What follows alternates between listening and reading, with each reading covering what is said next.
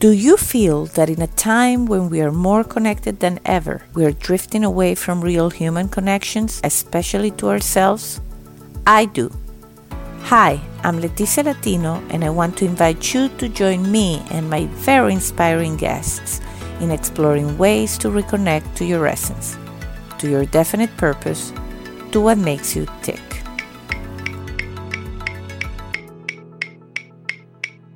Are you ready?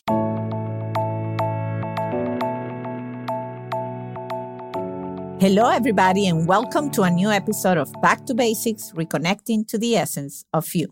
With me today is Dr. Alison Escalante, and she's on a mission to eradicate the epidemic anxiety that is impacting parents and professionals. And she has designed a method to address it, a method that she calls the Should Storm, and which she shared with the world in an extremely powerful TEDx talk. She writes about the science of human performance for Forbes, and she also writes for Psychology Today. She's a full-time practicing pediatrician and an adjunct professor at Rush University. Hello, Dr. Alison, and welcome to Back to Basics. Well, thank you so much for having me on today. Well, I'm super excited because, as I research all my guests, I was like, oh my God, this is so great because I'm a parent. I have a 6-year-old and a 10-year-old. So right there, this has been already very fruitful for me, even before interviewing you. It's a lot being a parent. My kids are 9 and 11, and, they just started going back to school a couple hours a week. They've been remote learning since COVID started. And, I thought parenting was challenging before, but wow. I know, but I have to thank people like you that are really taking the time to help us parents, navigate all these things. And even before COVID, all you do on anxiety and all that. So there's a lot I want to cover, but I always have to start by asking about your childhood. And did you dream about doing what you do? Tell me about where you're from and a little bit of that journey in becoming Dr. Alison. Well, I'm from New Jersey, and I had deep family roots there. So people love to tease New Jersey, but I have New Jersey pride. And, I thought about how to answer that question because when you ask, well, what did you dream of being? Well, I wanted to be an astronaut on the weekends. And during the week, I wanted to be a teacher, and I also wanted to write fiction. So, wow. Let me stop it right there. That must be the best answer to that question up to date. I have to tell you, an astronaut for the weekend. I love that. Obviously, that's not really how it works, but that was my goal. I was going to do a little bit of all of it. I love it. And that's so, and your passions and your personality. Do you think that whatever happened later, like I'm going to become a doctor, I'm going to be a pediatrician, is there a link there that you link to your childhood? I mean, I think so. I grew up with 2 younger brothers. I was the big sister, and when I was before I entered 6th grade, we moved to a town where in our neighborhood, it was almost all boys. So I pretty much just was like the big sister of a whole gang of boys.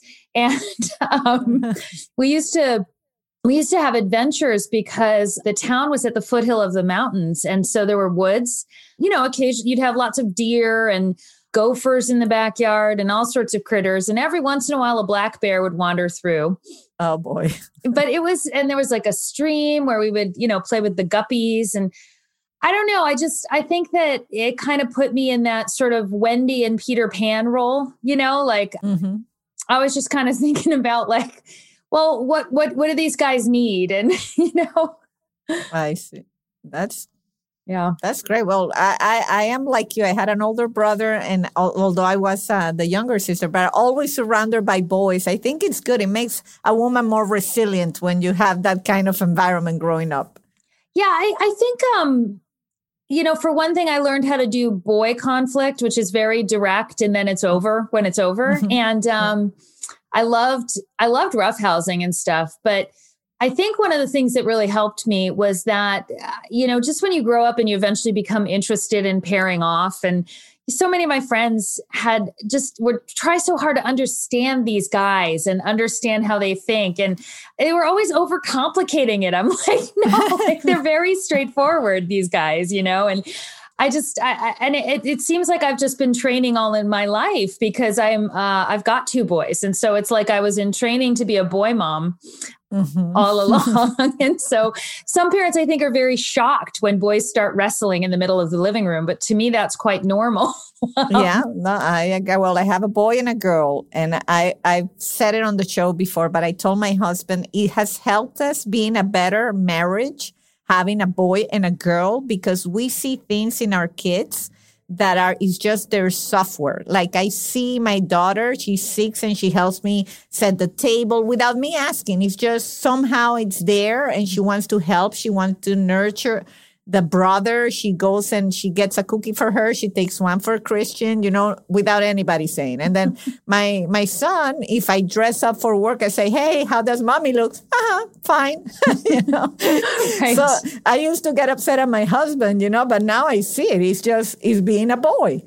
That would be very useful. I, until recently, was the only girl in my home, and my husband grew up with a brother. So, I've always been a little bit of a mystery to him, but now we have a female puppy. So at least I'm not the only girl. There you go. House. Well, if you're still having in you, I have to say, I always say, I don't mind having two boys. And I kind of wanted the second one to be a boy. And we never knew the gender before the birth. We waited on both occasions. And every time people say, oh, you get the couple. And I don't know, I always resisted and rejected that. And now that I have the little girl, I have to say there is something there. There's a special bond with mommy that I could never imagine existed. I don't know. It's just very interesting. So you see, I can feel that we can talk for hours. So you became a pediatrician you would say you follow your passion? Yeah. I mean, I think, you could look at like teacher and astronaut and say, well, how does that link? But I think it starts to make sense actually, because in my undergraduate years, I studied medieval cultural history and the history of ideas. So like it all hangs together because I've always been really interested in how we work and like what makes us human. And studying history and especially studying how ideas and culture shape the way we live and how we think of ourselves was just very enlightening. But I was also always good at science. And I really wanted to do something to help people right now, not just, studying the past. So I ended up in medical school. And I didn't have any doctors in the family. So it was just sort of like almost a surprise to be, oh, I guess I'm in medical school now. Not that I didn't work for it, but, I just had been very unsure of what I wanted to do because I was interested in a lot of things. But in the end, once I was a pediatrician, it just suddenly all that stuff that I'd thought about before like showed up for me because I realized parents were really struggling. I kept looking for the book that they needed, and I couldn't find it. And I started to notice this pattern. And one of the patterns was that there's a ton of parenting advice out there. And at that time, most of the advice tended to blame the parents. Like, you have to do it this way, or your kid's not going to turn out okay. And it's going to be your fault no matter what. And that really irked me because most parents I knew were doing the best they could with what they knew. Right. And people come into parenting with different levels of skills. And some parents who try to do well by their kids weren't parented very well themselves. Right. And they're doing the best we can. And then I started to realize maybe the problem wasn't finding the right parenting advice. Maybe the problem was that we all needed to back off on parents. So all of a sudden, now I'm looking at culture. I'm looking at ideas. I'm looking at how ideas about who we are shape how we think of ourselves and our kids. And I'm realizing all that stuff I studied at Princeton as an undergraduate about ideas was right there. And this is the culture of criticism. This is the culture of anxiety. This is the culture that tells parents you have to optimize your child's development or they're going to be screwed up. And it's the same culture that tells professionals you have to optimize every last ounce of your energy to be perfectly successful. And I call it the should storm because it's you should do this, you should do that, you should never do that other thing. Should. And it's so distracting and it's so powerful that we lose touch with ourselves. And arguably, it doesn't make us more productive. It might make us work hard, but it doesn't make us innovators. And it doesn't really help us to be the parents we want to be. Wow, no, it's amazing. I think you're definitely on a great track there. And, I'm going to put your TEDx talk on the show notes, but it's very powerful. Anybody out there should listen to this. And not only parents, because I think you hit it on the nail. Recently, I got my husband to start like a meditation. Like I got into mindfulness meditation, and I know you've spoken about this on your TEDx talk during COVID, like at the very beginning of the pandemic. I've always kind of entertained meditation, and I'm a spiritual person, so I do some sort of that, something like that. But I took up on like, okay, I want to do this more because I recognize that the mental well-being, I've said it before, like the first time I officially felt overwhelmed in my entire life, because I'm a very energetic person, was at the beginning of the pandemic when I had to do the online learning with my kids and still run a company and run the house and feed everybody and clean the house and everything basically. And I was overwhelmed. And so I decided to take on mindfulness meditation, and it really helped me, like just those 15 minutes to reset the mindset. But then my husband was up to do it. And recently we were doing a Pema Chodron retreat online that is going there. And he got an answer, he got the opportunity to answer something. And he was struggling with productivity, exactly what you said. Like he said, I'm an engineer. I never done meditation, and I'm struggling with when I'm trying to shut everything down. I have this chip of you should be doing this. You should be to be more productive, which is exactly what you just said. Yeah. I mean, it's a real challenge for us in Western cultures or cultures that are increasingly being influenced by this idea to waste time. But I've been meditating for years now. But what's interesting is that was like a shift from the way I grew up. I remember one time when I was a kid, I was kind of like a nerdy student and I did very well in school, but I also pushed myself too hard all the time. And I had teachers that I think were trying to inspire me, but nobody ever said to me, relax a little, honey. Everybody said, go for it. You're going to be this. You got to do this. And I think they were trying to encourage me, but all I ever felt was I didn't know how to relax at all. And so one day I remember asking my dad in high school toward the end, I was so exhausted. I'd been working so hard. And I said, Dad, like, can I take a break? Like, can I just do good enough? Right. And he looked at me, and I think he, again, was just well-meaning, trying to be supportive, but he said, yeah, you've got to know when to push and when to relax.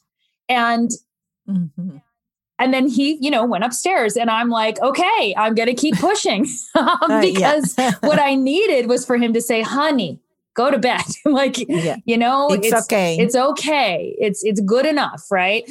But that just wasn't a concept for me. So, and I think that's very, very common for a lot of us. It's certainly the way women doctors are. And you have to, at some point, face your limits. And especially being a physician, the career will always eventually drive you against the wall of your limits because of the way, we are one of the careers where we're the ultimate push all the time, right? Yes. And, you during training, it was normal I can't tell you how many times I worked as a training or in my pediatric practice in my first couple of years, sicker than my patients. Right. It was normal. And so I remember one time having a fever of 103 and seeing patients and the parents worried because their child maybe had some sniffles. And I'm dying and my back aches and I'm sweating and I have a fever, but it never occurred to me to stay home. And there would have been no support from my colleagues to stay home. Yeah.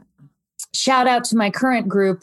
We don't come to work sick at my current group. So that's pretty great. That's good. I think you're right in terms of the cultural shift. In my case, my parents are Italian. My husband is Dutch. So we spend our summers in Europe. That's one of the things that we struggle the most. And we've been in the States for 25 years and we love this country. But one of the things that scares us the most is that people here don't know how to step aside. Yeah. You know, when you're on vacation, it's time to relax, like we're super hard workers.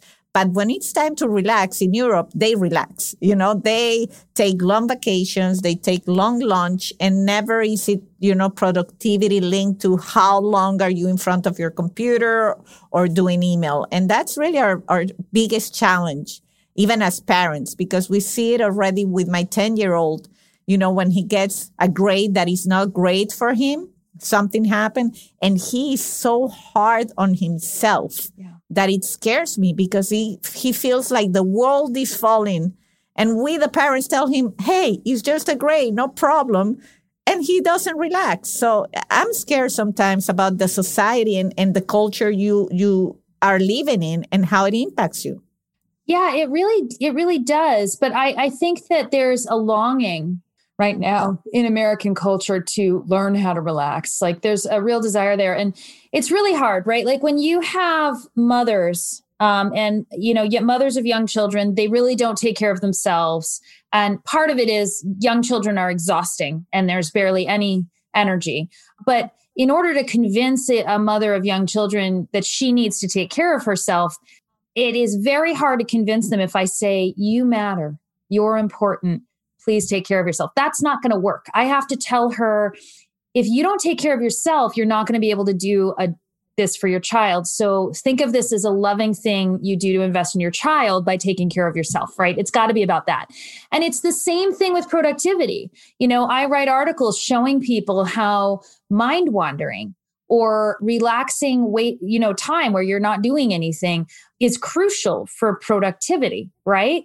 But how much more healthy would it be if we could just say, it's good to enjoy life. It's good to take a long lunch sometime. It's good to spend time with friends like you might do in your European time, and that's just not something that we grasp very easily. We may say the words, but it's really challenging. And it's hard because even when people want to do that, the culture pushes against it. And Absolutely. So it's like a salmon swimming up against the current to try to get over the waterfall. And that's not very relaxing, right? Like I have to work really hard to fight the culture to relax and, but yes, mindfulness, I'm a big fan. I think a lot of people still don't understand how easy it can actually be to begin a practice. I've been delighted by the new apps like Headspace and Calm that are so accessible. Yeah. And I've been using them myself lately. But it's much easier than trying to sit there and focus and say Om. Absolutely. But also you say something that's so true in your TED Talk. And in this other course that I'm doing with Pema Chodron, she emphasizes in the power of just stop. And you said it, like, if you don't have time to meditate, which is true, most of us, even if it's 10 minutes and sound like easy to do, is not easy to do because it's also a mindset. And not every moment is a good mindset for meditation. But you said something about you stop, and it's part of the 3-step process, right? That you created for the shoot storm, where you sigh, you see, and you start something, and a lot of mindfulness teachers, they say that stop, pause in the middle of the day, look outside, create that mini gap of nothingness, and then keep going. And that already is so powerful. So when I originally came up with the method for parents, I used the word stop, and then I realized that was too hard. Think back to when your children were very little. And I don't know if they were intense like mine were, but think about a 3-year-old where they ask for the orange cup, you give them the orange cup, and then they throw a massive temper tantrum because they don't want the orange cup. These are irrational little humans. And especially in households where, I want to say something here, though, because I was going to say, especially in households where both parents work, there's this constant rush to it. But there's a different kind of pressure on parents where one stays home, right? They may have a little less time pressure, but there's an intensity there as well. So both ways of doing this are really hard. Remembering to stop when your kid is freaking out, it doesn't work. And so I moved it to just 3 steps, which is sigh, see, and start. Now, sigh is great. Parents tell me all the time, well, I sigh at my kids anyway. That's perfect. I can do that. Right. And so, but sighing is really powerful because sighing is a built-in biological function. Like we do it on purpose, and we do it because it actually turns on what's called the ventral vagal nerve. And that's the nerve that tells our whole body and brain, it's okay. You can connect with other people. And so that's our calm and connected social nervous system that gets turned on. Now, one sigh might not do it under pressure, but it's a start. And sighing is really important because there's so much focus on breathing activities. But the key thing that makes a difference is breathing out slowly. This is what sends a message to your nervous system that you're actually safe. And if you think that doesn't make sense, think back to how you really felt when your kid was throwing stuff around. It's hard to imagine people feeling threatened by a 3-year-old, but actually, when parents talk very frankly with each other, that's exactly how we feel. I mean, we feel overwhelmed. We feel threatened. We feel especially mothers will often feel that our worth is threatened because if my kid acts up, then I'm not a good mother, right? So we move out of that fight or flight or that threat response that our kid turns on. And instead of yelling at them or spanking them, we sigh. And then the second step is seeing. And this is something we rarely do because we're driven by the should storm. We're driven by you should get your kid to behave. You should not have a kid who throws a temper tantrum over a cup. And then when we do that, we're not looking at our child. We're not looking at the situation. We're just reacting. And we're reacting usually with anxiety. So we sigh and then we see to mindfully assess the situation, to see what's actually going on with our kid. And sometimes in the 3-year-old example, that's all you need. Sometimes you get there and you realize she's a 3-year-old. I'm a grown-up. and sometimes that's it, you know? Sometimes the sigh does it, really. Like when you've surrendered to the situation, and you see what's going on, that already, is so powerful. Yeah. And sometimes people are afraid of that surrender, that relaxing, because it makes them feel like they won't be able to master the situation. But we both know from practicing mindfulness for a while, that's not the case at all. It's actually in that relaxing and accepting the situation as it is that we actually are able to find our best solutions. We're able to find our leadership. Right. And that's when you start. And I love start. That's my favorite. That's what's really unique about this. And it's what mindfulness teachers, I think I'm kind of unique in teaching this, which is you just start trying something, right? Once you've sighed and connected with yourself, you've seen your child, you start trying something that you think might be appropriate. And sometimes that's doing nothing. Sometimes it's doing something. Sometimes it's doing absolutely the wrong thing. And that's where it gets really fun. Because as soon as you do something wrong, you're going to trigger the should storm. You're going to say, oh, I should have done it that way. I'm a lousy parent, right? But if you can, we both know what to do if you feel a should. Every time you feel a should, you sigh, see, and start again. And so it suddenly turns everything on its head because now we're approaching our children in this active learning, active experimenting that starts with connection. And it is remarkable. Honestly, I've been shocked by how quickly parents tell me about turnarounds in their household, changes in the whole tone of the family. I'm not saying it solves everything, but it gets us in the frame where we can really, be better parents. And it gets us in the frame where if we know about other techniques or, even you're working, say your child's really struggling, you're working with a therapist. If you sigh, see, and start, you're going to be a lot more likely to apply what they're teaching you. Yeah, no, absolutely. And that's why I love your TEDx talk. You said something that really resonated with me, which is get curious about what you're seeing. Because inherently, that's kind of what I've always done. And in my family, my parents are Sicilian, so there's a lot of shoulds in that background. And it's been a journey to just question the shoulds and be curious about why am I doing this? Am I doing this because my mom used to do it, or what's my motivation behind this? And that has helped so much. And that curiosity, even on every guest that I've invited here, that, has pursued a passion has shared that curiosity has been one of the key factors to their, success or journey or whatever validated in their lives. Well, and that's part of my secret plan, because if you study positive psychology and the science of happiness, curiosity is one of the things that make us happier in life. So if I can help shift parents out of anxiety into curiosity and connection, right, they're going to be a lot happier, and then the kids are going to be happier. And it's also what I loved what you said about curiosity, because the other thing is to get curious then about what you just tried, right? Get curious about what's working and what's not, and what used to work and now it's not, and what's going on there. And then what I love too about developing curiosity toward your kids is that as they get older, it becomes a much more natural transition into working with them, into collaborating. And if you stay curious about your kids, you're much less likely to miss it as they grow and develop new capabilities. Yeah. So these days, it's pretty fantastic, because a lot of the times my kids solve our problems. I ask them like, hey, what do you think this is the challenge we're having. What do you think a good strategy would be here? And the kids will make proposals. And a lot of times we'll negotiate and decide what we want to try, and I love it. Yeah. I approach it kind of the same way. When I don't know which way to go, I ask for their advice. And it's so funny because when they give me advice, and I was invited to co-author a book and I wasn't sure. And so I asked Christian, and then he gave me this whole kind of reasoning. I did it. And now he always tells me, you see, I advise you to do it. Like, he feels so happy with that, the help he provided. I love that. I also think it's so cute when they provide advice. My 9-year-old yesterday was like, Mom, make sure to wash your hands right away after making eggs, because if you don't, you could get salmonella.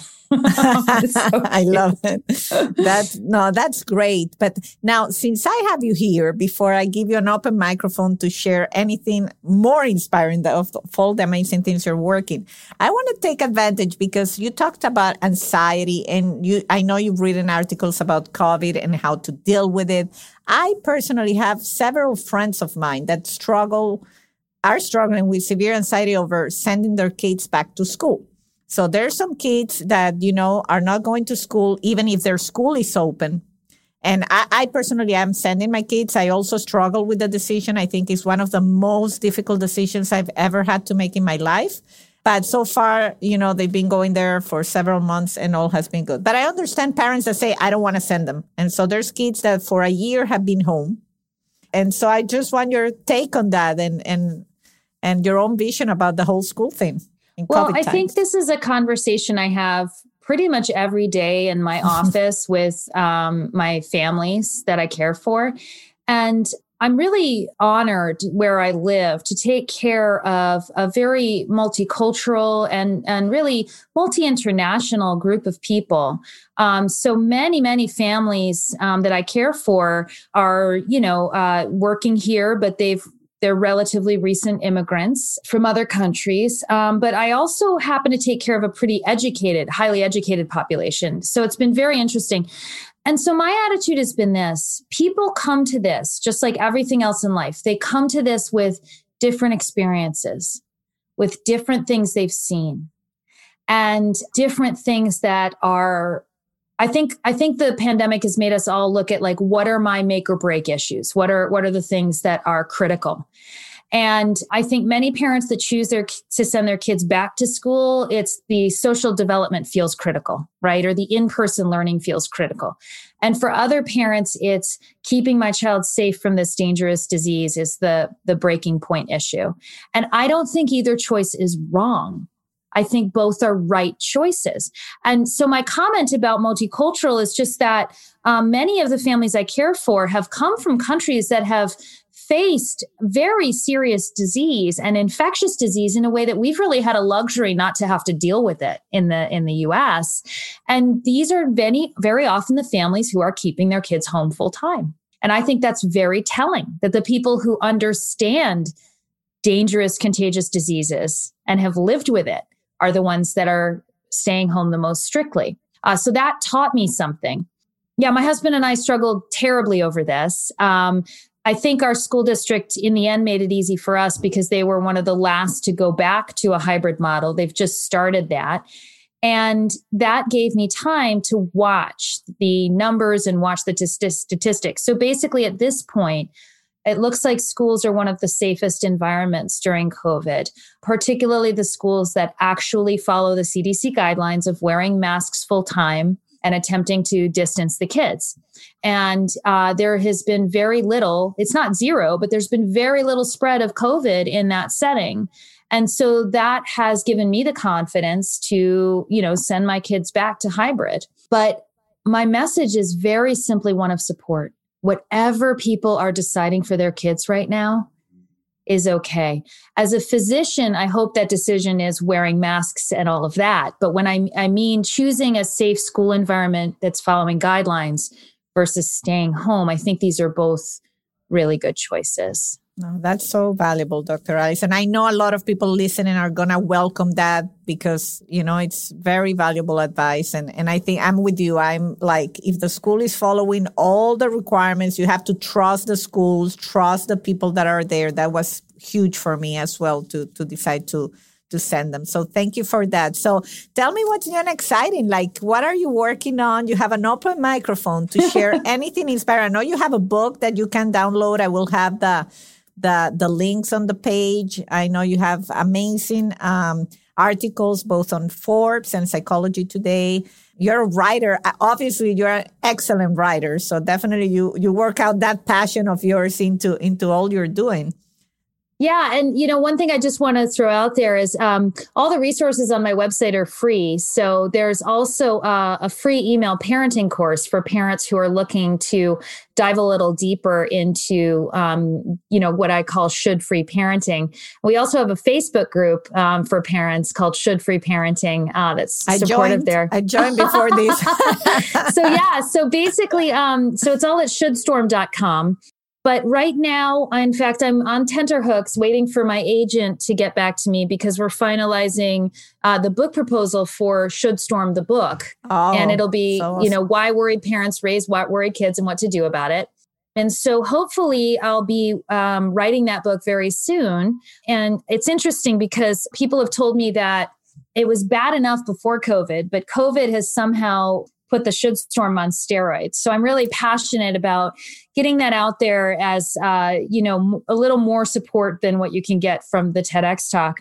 But I'm also really excited about a new project because one of the things that people really related to from the TEDx talk is they said, well, you're talking about parenting, but this feels like my work environment to me. So I do get to do a lot of speaking for organizations who want to talk about sort of optimizing productivity by recognizing what gets in the way of that in the should storm. And all of this has led me into like a really deep dive into how our nervous system really works. So there's some cool things that we can do to kind of hack our brains so that we can show up as really powerful leaders.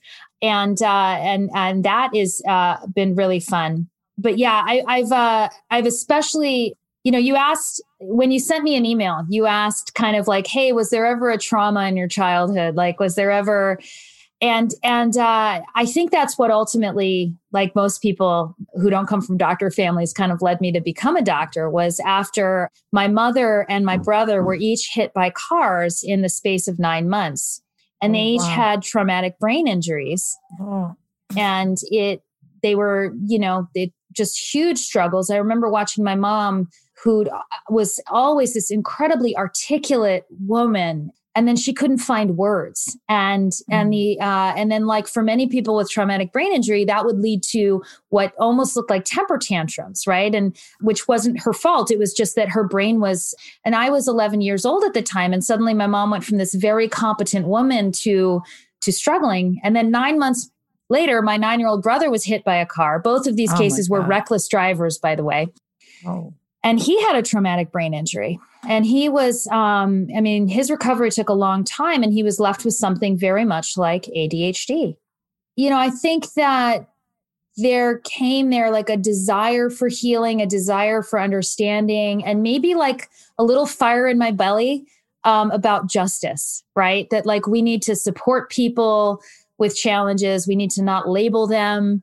And so I think that a lot of that led me to becoming a doctor, but it's also sort of interestingly connected to my current project, which is, I'm really noticing that across scientific fields, there's a new thought emerging, but nobody's really talking about it. And it's that we are really misunderstanding anxiety and depression. So we label people as having disorders, when in fact, anxiety and depression are actually really important built-in responses of our nervous system to certain kinds of adversity or pressure.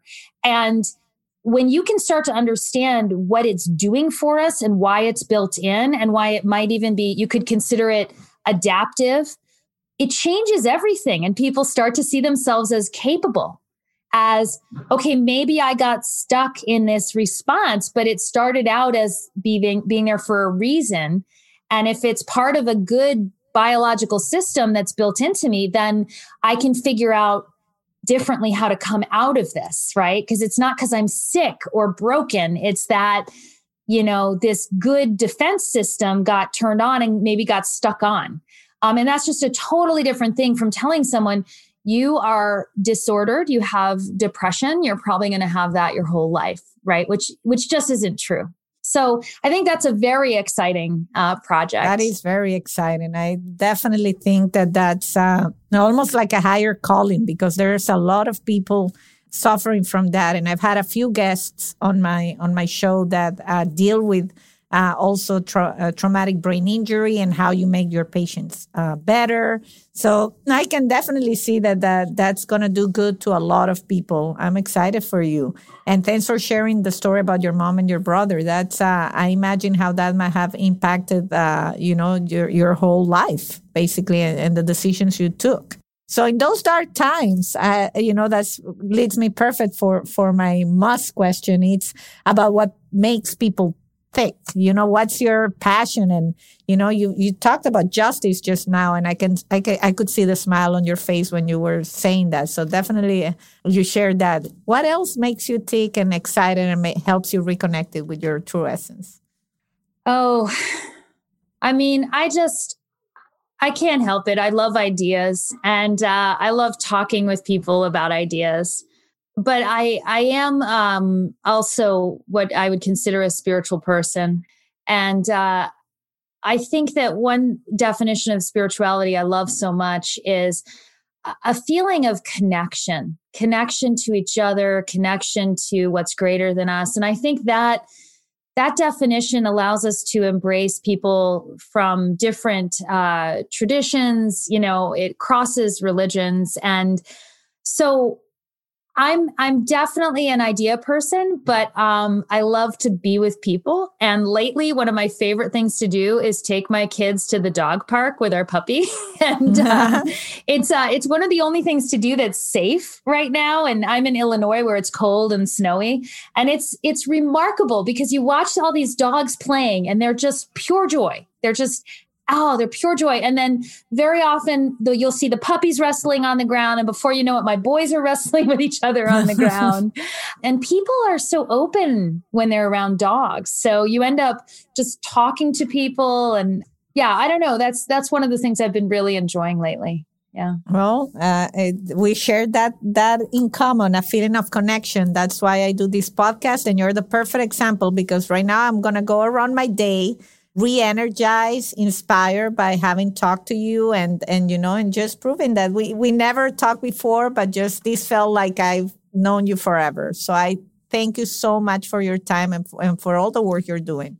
Well, I feel the same way. I was pretty tired today. I didn't sleep well last night, and now I'm feeling really energized and ready to do the rest of my day.